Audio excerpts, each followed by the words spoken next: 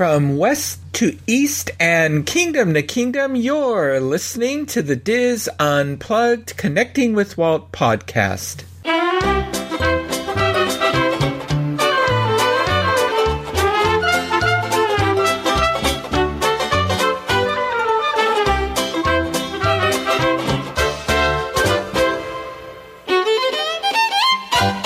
Connecting with Walt is brought to you by Dreams Unlimited Travel, experts at helping you plan the perfect Disney vacation. Visit them on the web at dreamsunlimitedtravel.com. Hello and welcome to episode 111 of the Diz Unplugged Connecting with Walt podcast. I am your host and Diz historian Michael Bowling. I am joined by my co-host, producer, and good friend Craig Williams. Craig, how are you today? I'm not doing too bad. How are you, Michael?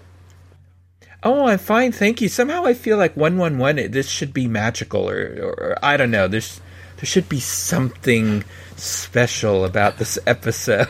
I mean, triple ones. I think we should just step back and say, anytime we're lucky enough to get to listen to you share your stories, then that's special enough.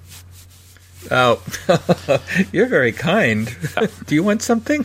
Yes, a special episode for 111. That's what I'd like. All righty. Carolwood Society's 2019 Unmeeting, we mentioned it last week. That is at the AMC Theater, the Disney Springs 24 Theater, Walt Disney World Resort on Friday, September 27th, 2019. This year, they are hosting Tony Baxter. He is going to be talking about his work on Big Thunder Mountain Railroads at Disneyland, Walt Disney World, and Disneyland Paris. So we'll have a link in our show notes. We have them in last week's show as well, where you can get your tickets. The tickets are very reasonably priced.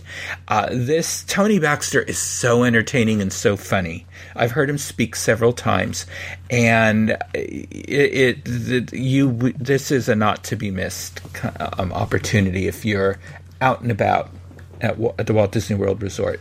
Yeah, love hearing Tony speak anytime he can. So it's always entertaining, and I feel like from the first time I've seen him speak to now, it's been a couple years, and it seems like every time I hear him, he gets a little snarkier and snarkier, which is always appreciated. I know. I love that. Yeah. I love that about him. And you know what I've noticed about folks who retire from Disney? The farther they get away from their retirement, the snarkier they get. Yeah. and the more they talk about where the bodies are buried. Yeah. If you know what I mean. So that's why it's a lot of fun. I mean, even Marty Sklar, even though he definitely walked the party line, he started to tell the inside stories, as time went on. It's he was fun. Great. Anyway, and finally, Craig, you talked about the last time we did the Turner Classic Movies Treasures from the Disney Vault. You did talk about when they were coming up next, and that's Monday, September 2nd. Yeah. And they've released their lineup. Yeah. So, I don't know do you want to run through that? Let folks know what they can look forward to? Yeah, absolutely. So on Monday, September 2nd, you'll be able to watch Fun and Fancy Free, Donald's Tire Trouble, The Love Bug, The Happiest Millionaire, The Art of Skiing, Snowball Express, The Hockey Champ, and The Misadventures of Merlin Jones. So some very well-known ones in there, and some that are going to be new to me and probably a little bit other people out there. But yeah, it's looking like it's going to be a fun night overall. So I think they might have done The Happiest Millionaire before, but maybe even Fun and Fancy Free. But I don't know. When I was up in for the Pacific Northwest Mouse Meet, some friends took me to an auction house where they, and they usually have a lot of Disney items there, and they did. And I bought a used vinyl of the soundtrack of The Happiest Millionaire. Oh, nice! And it was in very, very good shape. And I didn't have that soundtrack, so it was fun. But now, because we are so busy, because we pretty much are scheduled out for the next 6 weeks or so. Plus, we have the D23 Expo hitting us. We're not going to be able to do our traditional shows before the Treasures from the Disney Vault. There's just not enough days in the month.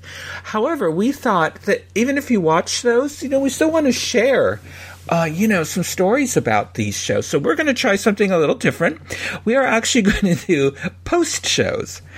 So we will still tell you the stories behind the films about these, but it will be after they air.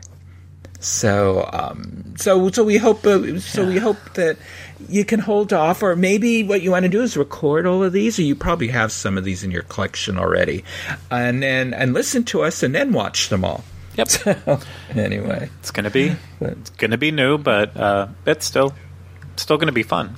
So. Mm-hmm. So. Okay. Well, as you know from last week's episode, I recently attended the 11th Annual Pacific Northwest Mouse Meet in Lynnwood, Washington. And this is an annual event where Disney fans from all over the country, gather to be a part of a premier fan event celebrating all things Disney. So in our last episode, I talked about the 2 mixers that were held on Friday night. And that included also the hotel room door decorating contest, although people also decorated their rooms. And Jeff Curdy's talk on Saturday morning about the Walt Disney Studios commercial animation division. So in this episode, I'm going to pick up with the next presentation, which was by Disney animation director, screenwriter, and producer Ron Clements. And hopefully I can read my handwriting from my notes. So this was Saturday morning, Saturday afternoon. It was, I think, 2:00. And it opened up with another video. And this one, Craig, you'll like this one, because it was starring Don Morin, who is the host and the person that coordinates and created the Pacific Northwest Mouse Meet. And he's funny. Well, it was all about him getting in line for Galaxy's Edge at Disneyland on January 1st, 2019. So, and all the things about him as people walk by, and these were real guests. As he's sitting there, people walk by, and he's saying, "I'm first in line. If you're thinking of getting in line, you got to get behind me. The queue starts behind me." Some of the guests ignored him. Some of the guests just sort of said, "Okay, go for it," and all that. And there's a funny scene where he brings out his supplies of food, and it's like crap. And a bottle of water. He says, "Oh, this should be good. This should last me, until May." And then it says 20 minutes later, everything's eaten and he's sound asleep. So, anyway, well, then he finds out, and then they keep showing, the clock, running, the calendar running as he's still sitting in line and interacting with people and all this kind of stuff. And then on May 22nd, as he's gearing up and all that, suddenly he hears 2 guests who walk up to the doors and they say, "We got our reservations for, we're going to be the first to go into Galaxy's Edge." And he goes, "What? Reservations? What are you talking about?" And then they explain how you had to make reservations to go in, and of course he lets out a big no. And anyway, it was very well done. That's fun.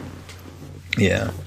So Ron Clements, as probably most of you already know, he was the co-director for Little Mermaid and Aladdin, Hercules. He worked on Moana, Princess and the Frog, Treasure Planet, and a whole lot more.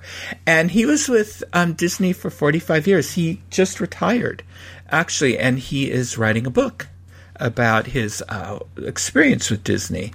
And then what he did was he showed a clip that they used to promote Moana, and it was really cute. It was very entertaining. Well, he started with Walt Disney Company in January 1994, and he was 20 years old.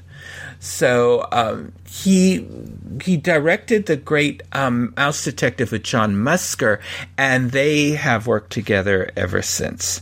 So, and I guess they just released today, supposedly they're making a live action version of The Great Mouse Detective. Yeah, that's what I saw, and that kind of confuses me. Yeah, but I know. I just thought, okay, sooner or later they have to run out of these films.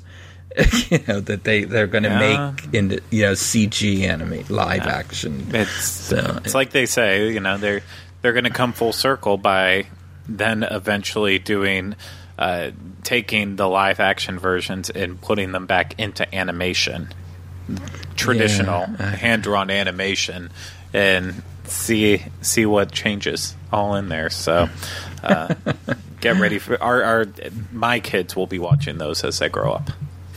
Yeah.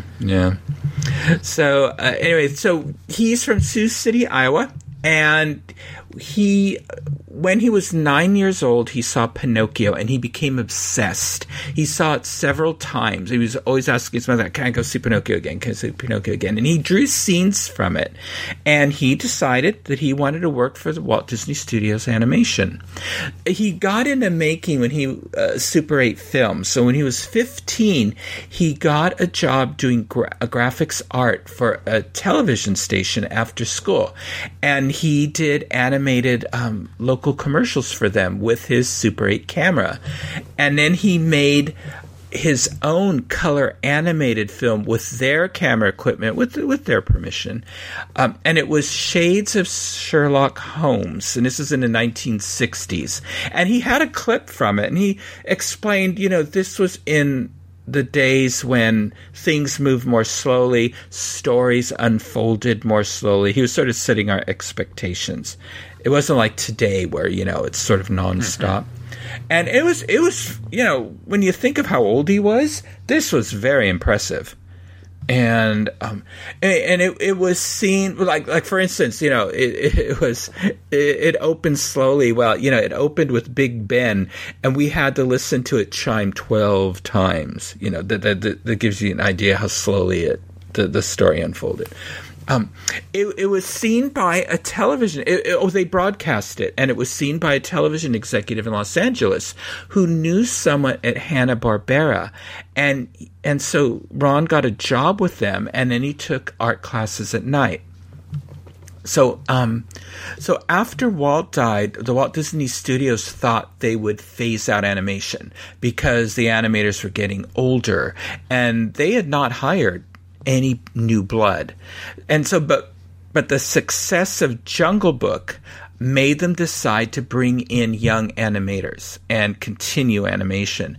So the way it worked is, so he was hired. And the way it worked is, after 4 weeks working under Eric Larson, and we've talked about Eric before, and when Andreas Deja was on the show, he talked about how, Eric Larson was sort of the mentor, for the young animators. And then a board would decide after the 4 weeks, and they looked at your work, if you had potential. Then if they decided you did, you had another 4 weeks to work, and then you were judged again. And then you were either hired or you weren't. So he was hired as an in-betweener for Winnie the Pooh and Tigger 2. And he worked under Frank Thomas after making a test drawing of Cruella de Vil. And he worked with Frank Thomas for 2 years. And Frank was 62 and Ron was 20 at this time. And then he worked, he did some animation work on The Rescuers and Pete's Dragon. And then, and this is also when Cal Arts started a character animation program. And this was when, folks like John Lasseter and Brad Bird were in this class. So he started working with them as well. Good group of people. Yeah, really. So, that class is legendary. And then there were others, Pete Docter. There were some that were like in the class behind them, like Pete Docter and all that. So, anyway, but at this time, tensions were high at the studio. There were two factions. There was the Cal Arts faction, and then there was Don Bluth, an American Tail and all that. He was at the studio at that time, and there was his faction. And Don Bluth was not happy with sort of the constraints of Disney Animation. And these two factions did not get along. So Don Bluth and his group left sort of right in the middle of Fox and the Hound. So everybody had to step up in order to finish that film. That's actually one of my favorite Disney films. I just think it's a sweet film. Oh yeah, no, it's it was one of my favorite growing up, and Kylie and I enjoy it together as well. But it's hard to watch, especially if you really, really love animals. So it's a riveting ending on there, but a very, very underrated movie. I agree, and in fact, I named our first cat Todd after the fox. So now, afterwards, Ron started to get into the story department, and he was very excited about The Black Cauldron because he was a fan of the books that it was based on. He worked a year on it, and he said it was a terrible experience. But that's when he learned that he and John Musker were in sync. And then they worked together on The Great Mouse Detective. And we've talked about this on the Disneyland show as well as this show. When Saul Steinberg attempted his hostile takeover of Disney in order to dismantle the company.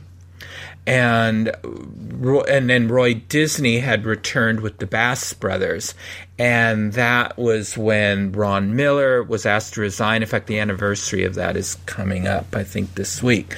And Michael Eisner was brought in, and they say they saved the company and all that. Well, Eisner got interested in animation, but he wasn't sure if they were even going to keep it running. But he did feel that this was the heart of the studio. So he told the animators, he had a meeting with them, and he said, everyone go out and he had a meeting with the story department. And he said, everyone go out and get 5 ideas for animated films and pitch their idea. And Ron said this was like the Gong Show, because then you'd pitch your idea and literally you would they'd say thumbs up or you'd get gonged and say no, wouldn't be accepted. So Ron began reading fairy tales, and he came across the fairy tale of The Little Mermaid. He's reading this, and he's wondering, this is a great story. Why has no one ever done this before? And then he got to the end of the story. And are you familiar with how The Little Mermaid ends, Craig? I believe I've heard the ending. Yeah. Yeah, well, she dies. Yeah. Everybody dies. It is a horrible, tragic ending, because fairy tales were grim in those days. They were morality tales to basically keep children in line, a lot of them. And, I mean, the Grimm Brothers stories were grim. Hans Christian Andersen's stories had sad twists to them.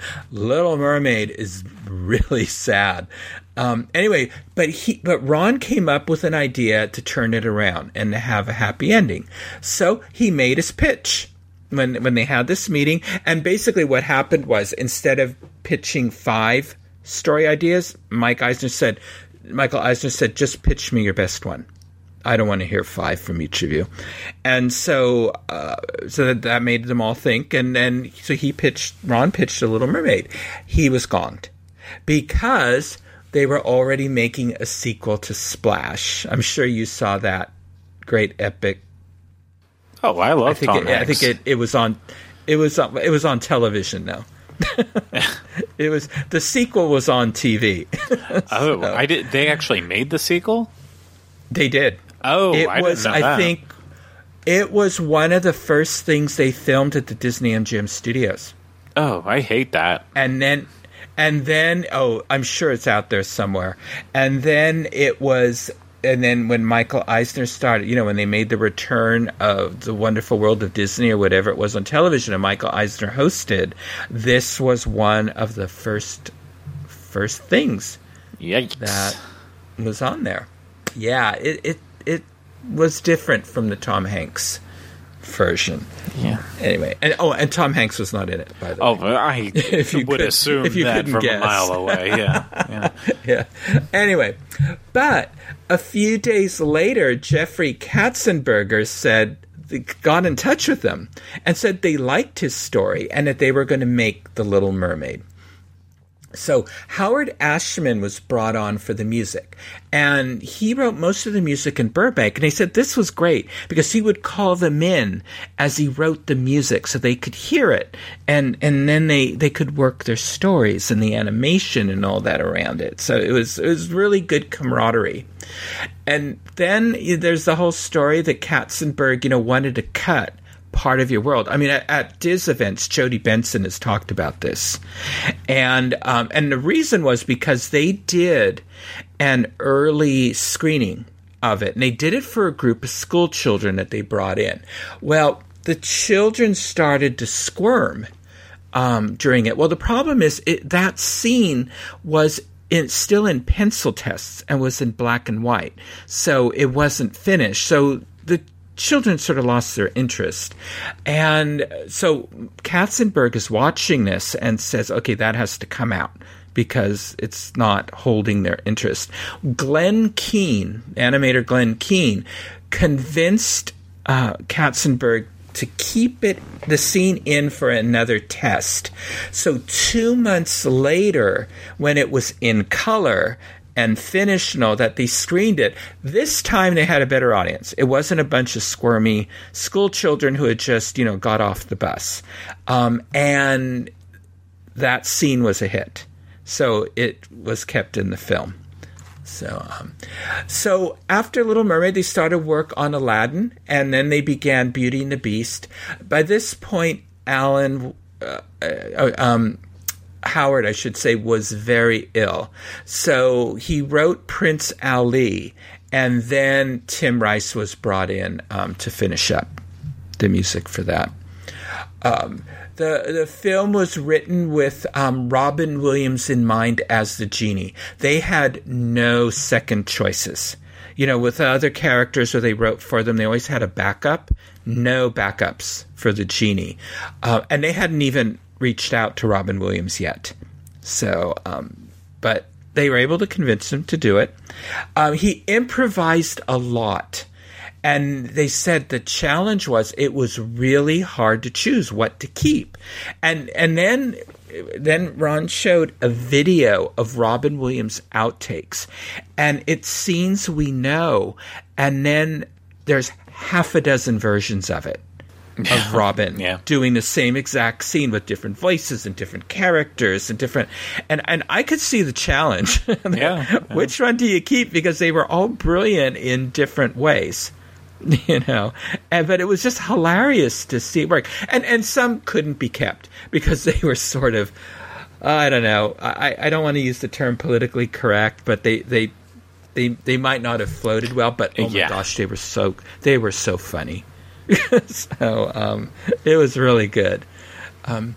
For Hercules, they went to Greece, and they said James Wood was another really great improviser.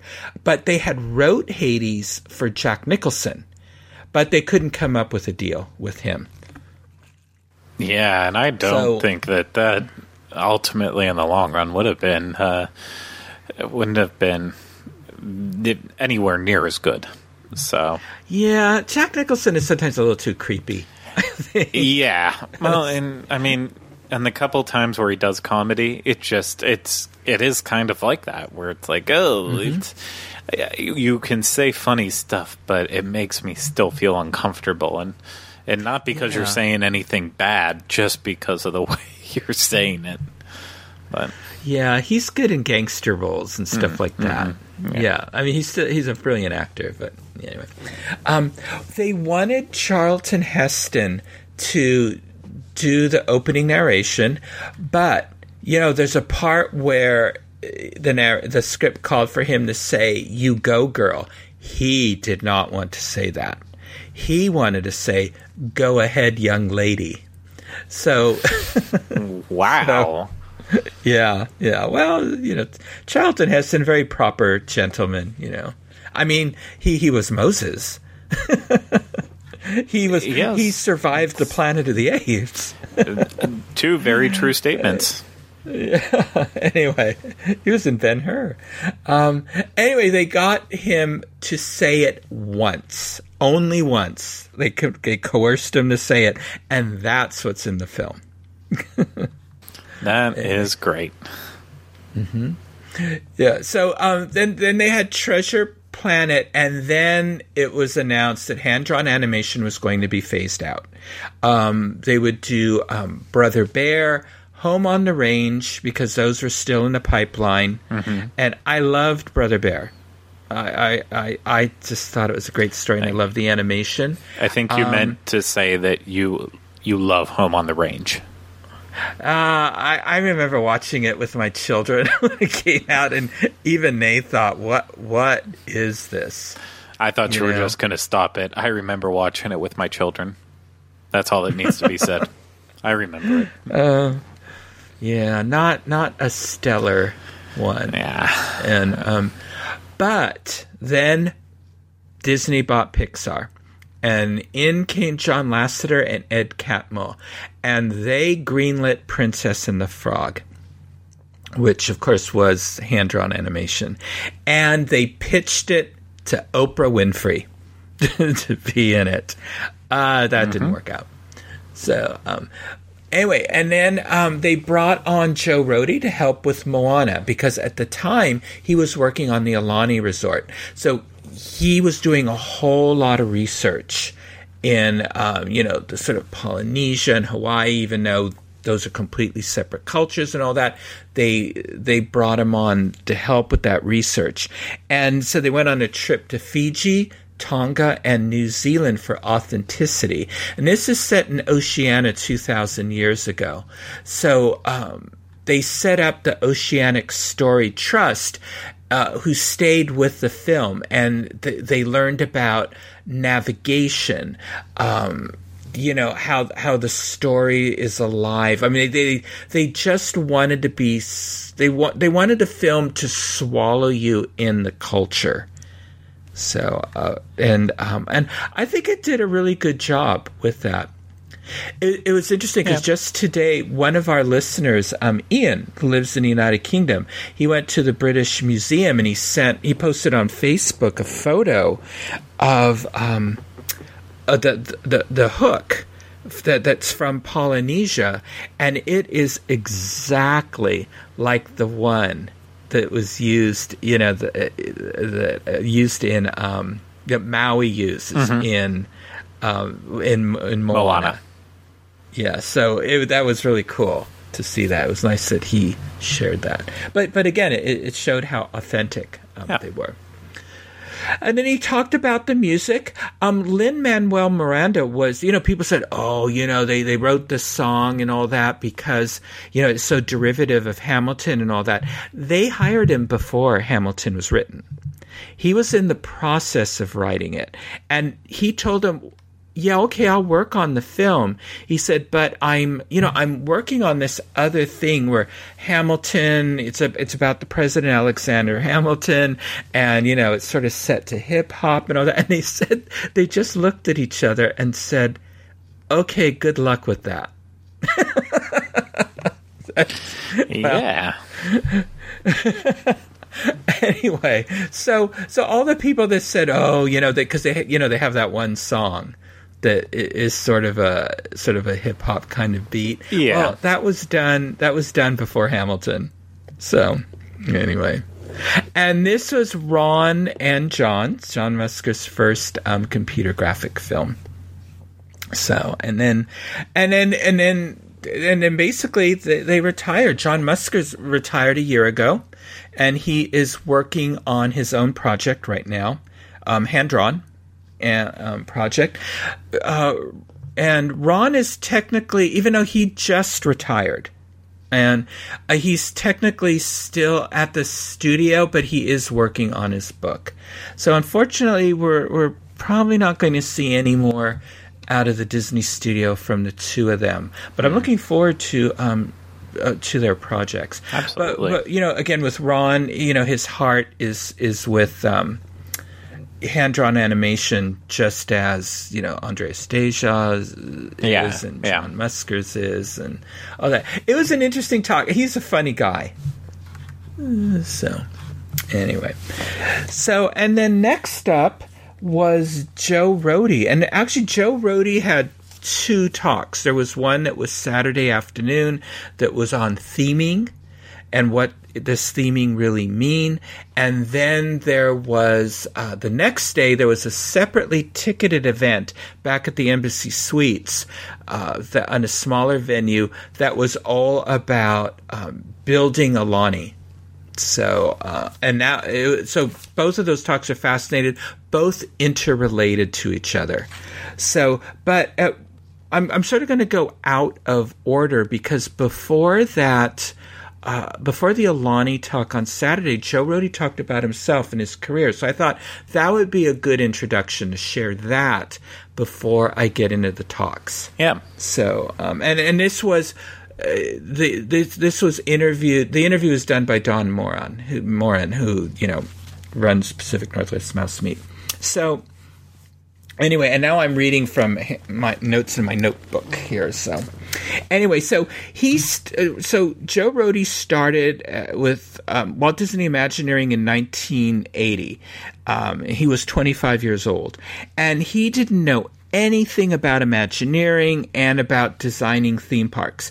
He said he was lucky to survive 3 weeks there. He started in the model shop for the Epcot Mexico Pavilion, and he sculpted the pyramid.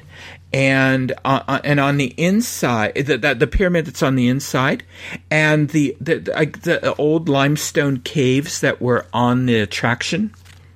And it was that was his introduction into research. And then they gave him little jobs. He found something he could do, like painting. And so he asked if he could be involved in the color boards for the buildings. And he did most of the color boards for Future World. And that led to more jobs that he could do. So then he painted the models for the Disneyland Fantasyland remodel, and it was all blacklight painting that he did. And then the painting becomes set design because that's all you can see. And then he built the full sets, and he said though, that's bad. That's the bad side to be on in a project because when it's done, you're done. So he had studied illustrating under Herb Ryman when he was working on the Mexico Pavilion. So Tony Baxter had him draw concept art for what would be the Indiana Jones adventure. So a lot of that cool concept art we see, that's Joe Rohde. So anyway, and then Michael Eisner and Frank Wells took a liking to him. He was that guy with hair, is how they referred to him, because at the time Joe Rohde he showed photos of himself at this age, and he had like a sort of a goatee kind of thing, and it looked black, and then he had this wild crazy hair, sort of like Maui and Moana, that black sort of curly hair down to the shoulders and all that. So they took a liking to him, and that opened a whole lot of doors. So he learned a lot from Harper Goff, Colin Campbell, and others during this time because they were all still at Walt Disney Imagineering. So he also did a lot of personal travel, and that was eye-opening for him because nothing is what you think it'll be like. You know, you read about it, you see it in photos and all that, but when you get there, and I think that's true. I know that's certainly true for me.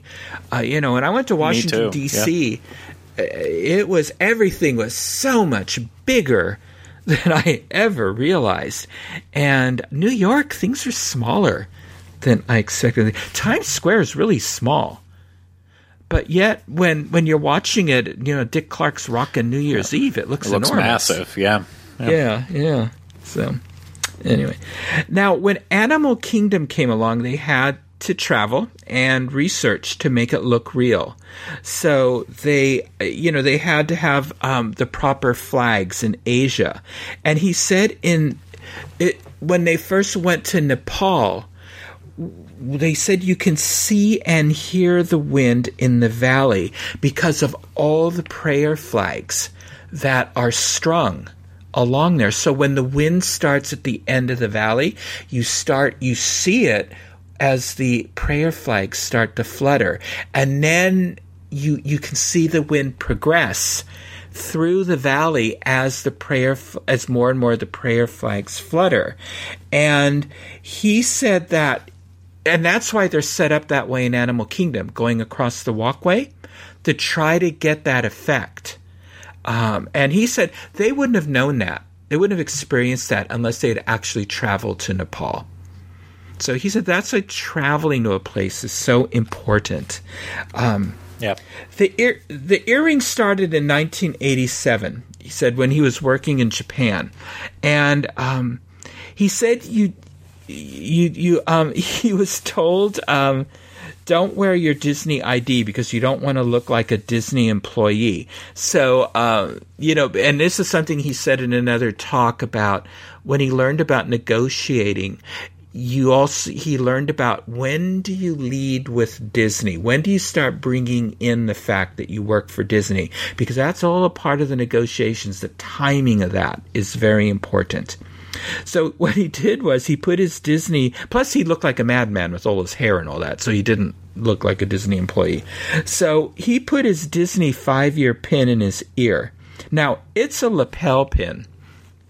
So after 2 weeks, his earring hole got bigger and bigger. So then he put in 2 earrings in it. So he sort of looked like a pirate. And then one day when he was shaving, he could see daylight through his ear.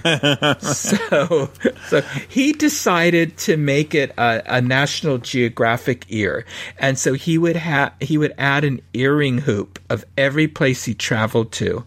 And then when he began traveling, all the time for his research, people began giving him earrings, as gifts. And now he said he has a cereal bowl full of earrings and that he changes out and all that. I've great. seen them where they are really long. And then it was only medium long, at the Pacific Northwest Mouse Meet. So that was the introduction to Joe Rohde. So Craig, should we get into the first talk, or should we save that for next time? I think it would be perfect to save that for next time and have a nice Joe Rohde packed episode. That's what I was thinking. I think it would be fun because we'll get into his creating of Pandora, his creating of Animal Kingdom. First of all, what is really theme? What I learned is what we call theme isn't theme. And it was fascinating, to hear about theming and what it really is, how he worked on Animal Kingdom. Why was he assigned to Animal Kingdom? I think you're going to be surprised to hear why. It was very unexpected when I heard it. And then how did he manage to get Pandora involved in there so that it worked within the theme of Animal Kingdom? And then in the second talk, we're going to talk about Aulani and how, again, he used his concept of theming to create a very, very unique resort that is all about Hawaiians. And so I think you're going to enjoy the next installment of the Pacific Northwest Mouse Meet.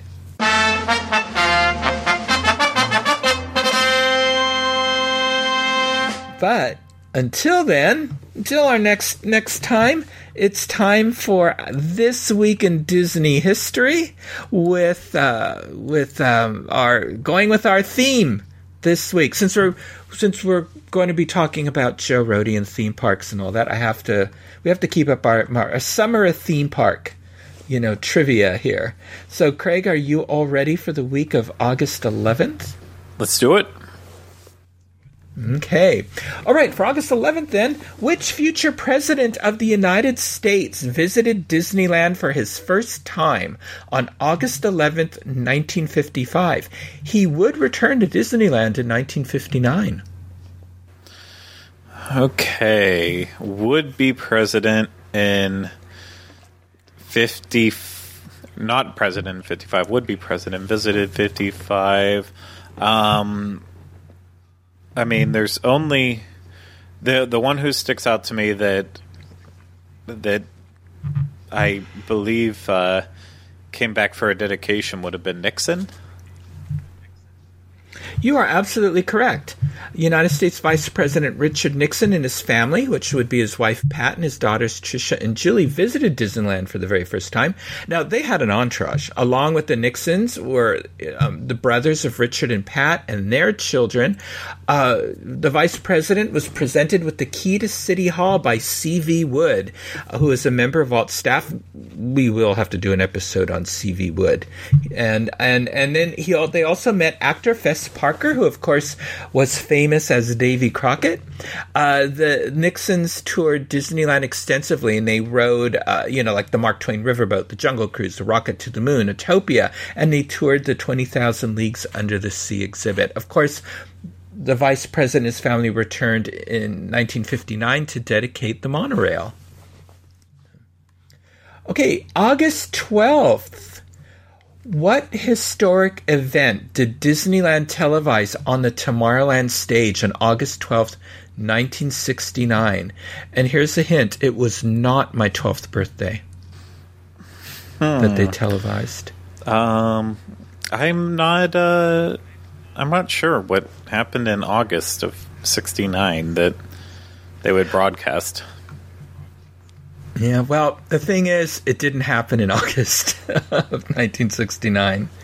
They televised the historic Apollo 11 moon landing, which had occurred the month before on the Tomorrowland stage. Well, that's strange. Yeah. Well, they didn't. I guess they didn't have the technology to simulcast it. So, they did that. Which is funny because, I saw that and I was always confused because I was at Disneyland and I thought, because that's my birthday. And I was thinking, but I was at home when they landed on the moon. Yeah. So I was thinking back in my little 12-year-old brain, I'm confused. I'm not remembering things correctly. That's funny. Until I came across this and realized, oh, okay, now it makes sense. So, anyway. Okay, August 13th. Which two attractions closed at Walt Disney World on August 13th, 2017? 2017, that would have been the day that Great Movie Ride and Ellen's Energy Adventure closed. That's right. The Universe of Energy, featuring Ellen's Energy Adventure and the Great Movie Ride, both closed at the end of this day. Of course, a Mickey Mouse-themed attraction called Mickey and Minnie's Runaway Railway will replace the Great Movie Ride, and the Universe of Energy will be replaced with a Guardians of the Galaxy-themed attraction as the beginning of the demise of Future World. Yeah, that's just my editorial. If I remember correctly, I think I went to. I know I went at some point in the morning to Great Movie Ride on its final day. I want to say that I went to Universe of Energy just before that, or I know I was there the night before it closed, and I rode it like 3 or 4 times to do a video on it. But I just remember that it rained in the afternoon for a little while, and then I was going to go over and do Universe of Energy, but I got another last-second fast pass to Great Movie Ride, so I decided to not go over there. And if I would have went, I wouldn't have had another chance to ride Great Movie Ride, but I would have been a part of, with my sister, a part of the last car that actually got evac'd off of Universe of Energy on the final ride. So do you regret your decision? Yes and no. So I regret it because that is really awesome, and it's definitely something to remember. And also, I've probably ridden Great Movie Ride enough times to been okay with it once it was finally closing. But it was more, if I remember correctly, I think I got a late fast pass, and Kylie hadn't done it for the last time, so I believe that it went over so she could have a last chance to experience it as well, that's too. Sweet. I think I would have preferred going on the Great Movie Ride one last time. Yeah, it's I haven't regretted it yet. So Good. Okay, August 14th. Walt Disney and Mouseketeer Karen Pendleton hosted the grand opening of a Disneyland attraction on August 14th, 1958. What is the name of the attraction?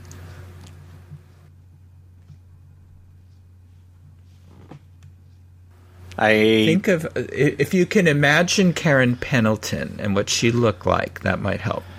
It's not coming to me right now. Okay, this is one of your favorite Fantasyland attractions. Does that help? Oh, is it Alice? It is. The Alice in Wonderland Dark Ride. Mouseketeer Karen Pendleton was dressed as Alice. Okay. August 15th. After nearly 13 years of entertaining Walt Disney World guests, which character gave his last performance at the Magic Kingdom on August 15th, 2006? Oh, I do not know. Okay. This is in Fantasyland, if that helps. It does not, no. Okay. Merlin performs his last Sword in the Stone show in front of Cinderella's Golden Carousel. Merlin has been challenging young guests to pull the sword from the stone several times a day in Fantasyland since 1994. He was also featured in Walt Disney's Parade of Dreams. And of course, longtime listeners to this show know Disney historian, author, and friend of the Diz, Jim Korkis, was a friend of Merlin's. Yeah. So I wish they would bring this back. This is just one of those little touches that was just so nice. I mean, how expensive is it to pay Merlin? And of course he had his magic tricks that I'm sure that we know cost some. But I don't know. This was just so charming and sweet and fun for the youngsters. Yeah. Well, I mean, I wish they'd bring it back. And you know, and they say, oh, you know, at Disneyland it's because it blocked traffic. Well, with their little path widening project, you know, there's more room there now and all that. So I just wish they would do that. Yeah. Yeah, it's like, I know they do a version of the show on like super, super busy days at Magic Kingdom, but they could stand to have something with it all the time. Yeah. Yeah. I agree. Okay, August 16th. 14 Disneyland Tomorrowland boats are renamed Phantom Boats of Tomorrowland on August 16th, 1955. What other high-flying Disneyland attraction took off on this same day? Since you said high-flying, say the Skyway? No, but it was in Fantasyland. I'm really blanking on what else is high-flying around there. Disneyland's Dumbo Flying Elephants took flight in Fantasyland on the same day. Walt had originally hoped to have Dumbo ready on July 17th, but the fiberglass elephants only arrived about 3 weeks before opening day, so they weren't ready. And I think you stretched high-flying there just a little bit. I don't know. They go up pretty high if you push that little lever up for a button or whatever it is. I would have settled for medium, but I will not stand for high flying. It's all relative. If you're 2 years old, it's high flying. That is a point. Okay, August 17th. Who was named as president of Walt Disney World on August 17th, 2006? Oh, that was the awful lady. I know, I had to put this in. Crofton.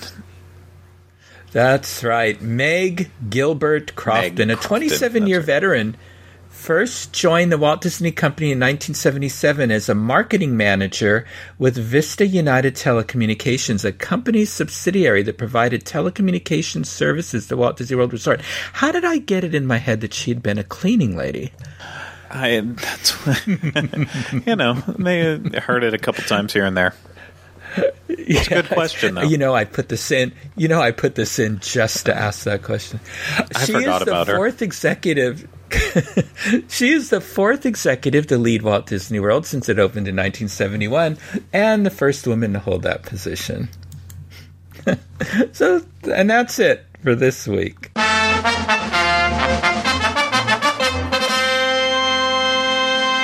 This was fun. It was fun to share Ron Clement's story. Yeah. In this week's episode, because he's just brought so many, just delighted us so much, through generations with his work. Oh, absolutely. And now speaking of all that, next week the next installment of the Pacific Northwest Mouse Meet is going to be delayed because we have a couple special guests next week. Yes. And actually one of them worked with, I think he worked with Ron Clements on a film because he started out as an animator. And there's some tie-ins to a few different things. Tie-ins to Walt's Imagineers next week. Some of his original Imagineer. Tie-in to the Haunted Mansion because it's celebrating its anniversary. So I think you are really going to enjoy next week's episode. Yes. So I hope you will tune in for that. So and then there's a whole lot of other stuff going on. There's this expo thing, and then we'll be back with the third installment of the Pacific Northwest Mouse Meet. Yes, I'm exhausted already. Yeah. So Craig, until next time, how can our listeners connect with you? You can find me on any of the random shows that I do, and then always on Facebook, Twitter, and Instagram at Teleclaster. What about you, Michael? Well, you can send me messages at michael@wdwinfo.com. We've gotten some, I shared one message with you, Craig, but we've gotten a couple of others. Really nice messages. I've also gotten some on Facebook and all that. People, and just how much they appreciate the show. And it's always nice. It was just so sweet. I mean, it really means a lot to us that you share those stories with us. And like I said last week, I think that it's nice. It helps us to have names and faces as we sit at our microphones staring at monitors. It's nice that we know who's out there, listening to us. Exactly. So thank you so much for sharing those stories. And it just means so much to us that we've touched your lives, and that you have no idea how much you have touched our lives as well. Exactly. So I'm at Twitter. I'm at mbowling121. Facebook, I'm Michael Bowling. I'm getting a lot of nice friend requests on my personal Facebook page. Be sure to like the Michael Bowling Connecting with Walt page, because that's where all the Disney stuff goes. Instagram, I'm Michael Bowling the Diz. And you can connect with me and Craig on Twitter at Connecting Walt. And be sure to look for my Disneyland history segments on the Diz Unplugged podcast Disneyland show, now that I have made my triumphant return. If you would like to listen to more shows on the history of Walt Disney, his studios, his Imagineers, and Disneyland, check out our Disneyland podcast archives for my Disney history episodes, DizUnplugged.com, and Craig always has a link in our show notes for those as well to make it even easier. And look for past episodes of Connecting with Walt on iTunes, where you can subscribe to our show and leave some positive reviews and ratings. And Craig, didn't you tell me a while back we're on Spotify too? Yeah, no, we are on there, so you can. I don't know if you can subscribe to us on there. I would assume you absolutely can. I don't know if you can leave feedback on there, but do whatever you can with Spotify. I I have never gone on Spotify. I am going to have to check that out. See what's there. I use it for random music every time I'm looking for something I can't find on Apple Music. Sometimes it's over on Spotify, but that's very basic. Good to know. Yeah. Oh, okay. That's good to know. I will check that out. Well, thank you for making us a part of your day. And remember, I only hope that we don't lose sight of one thing, that it was all started by a man, Walt Disney, and his brother Roy.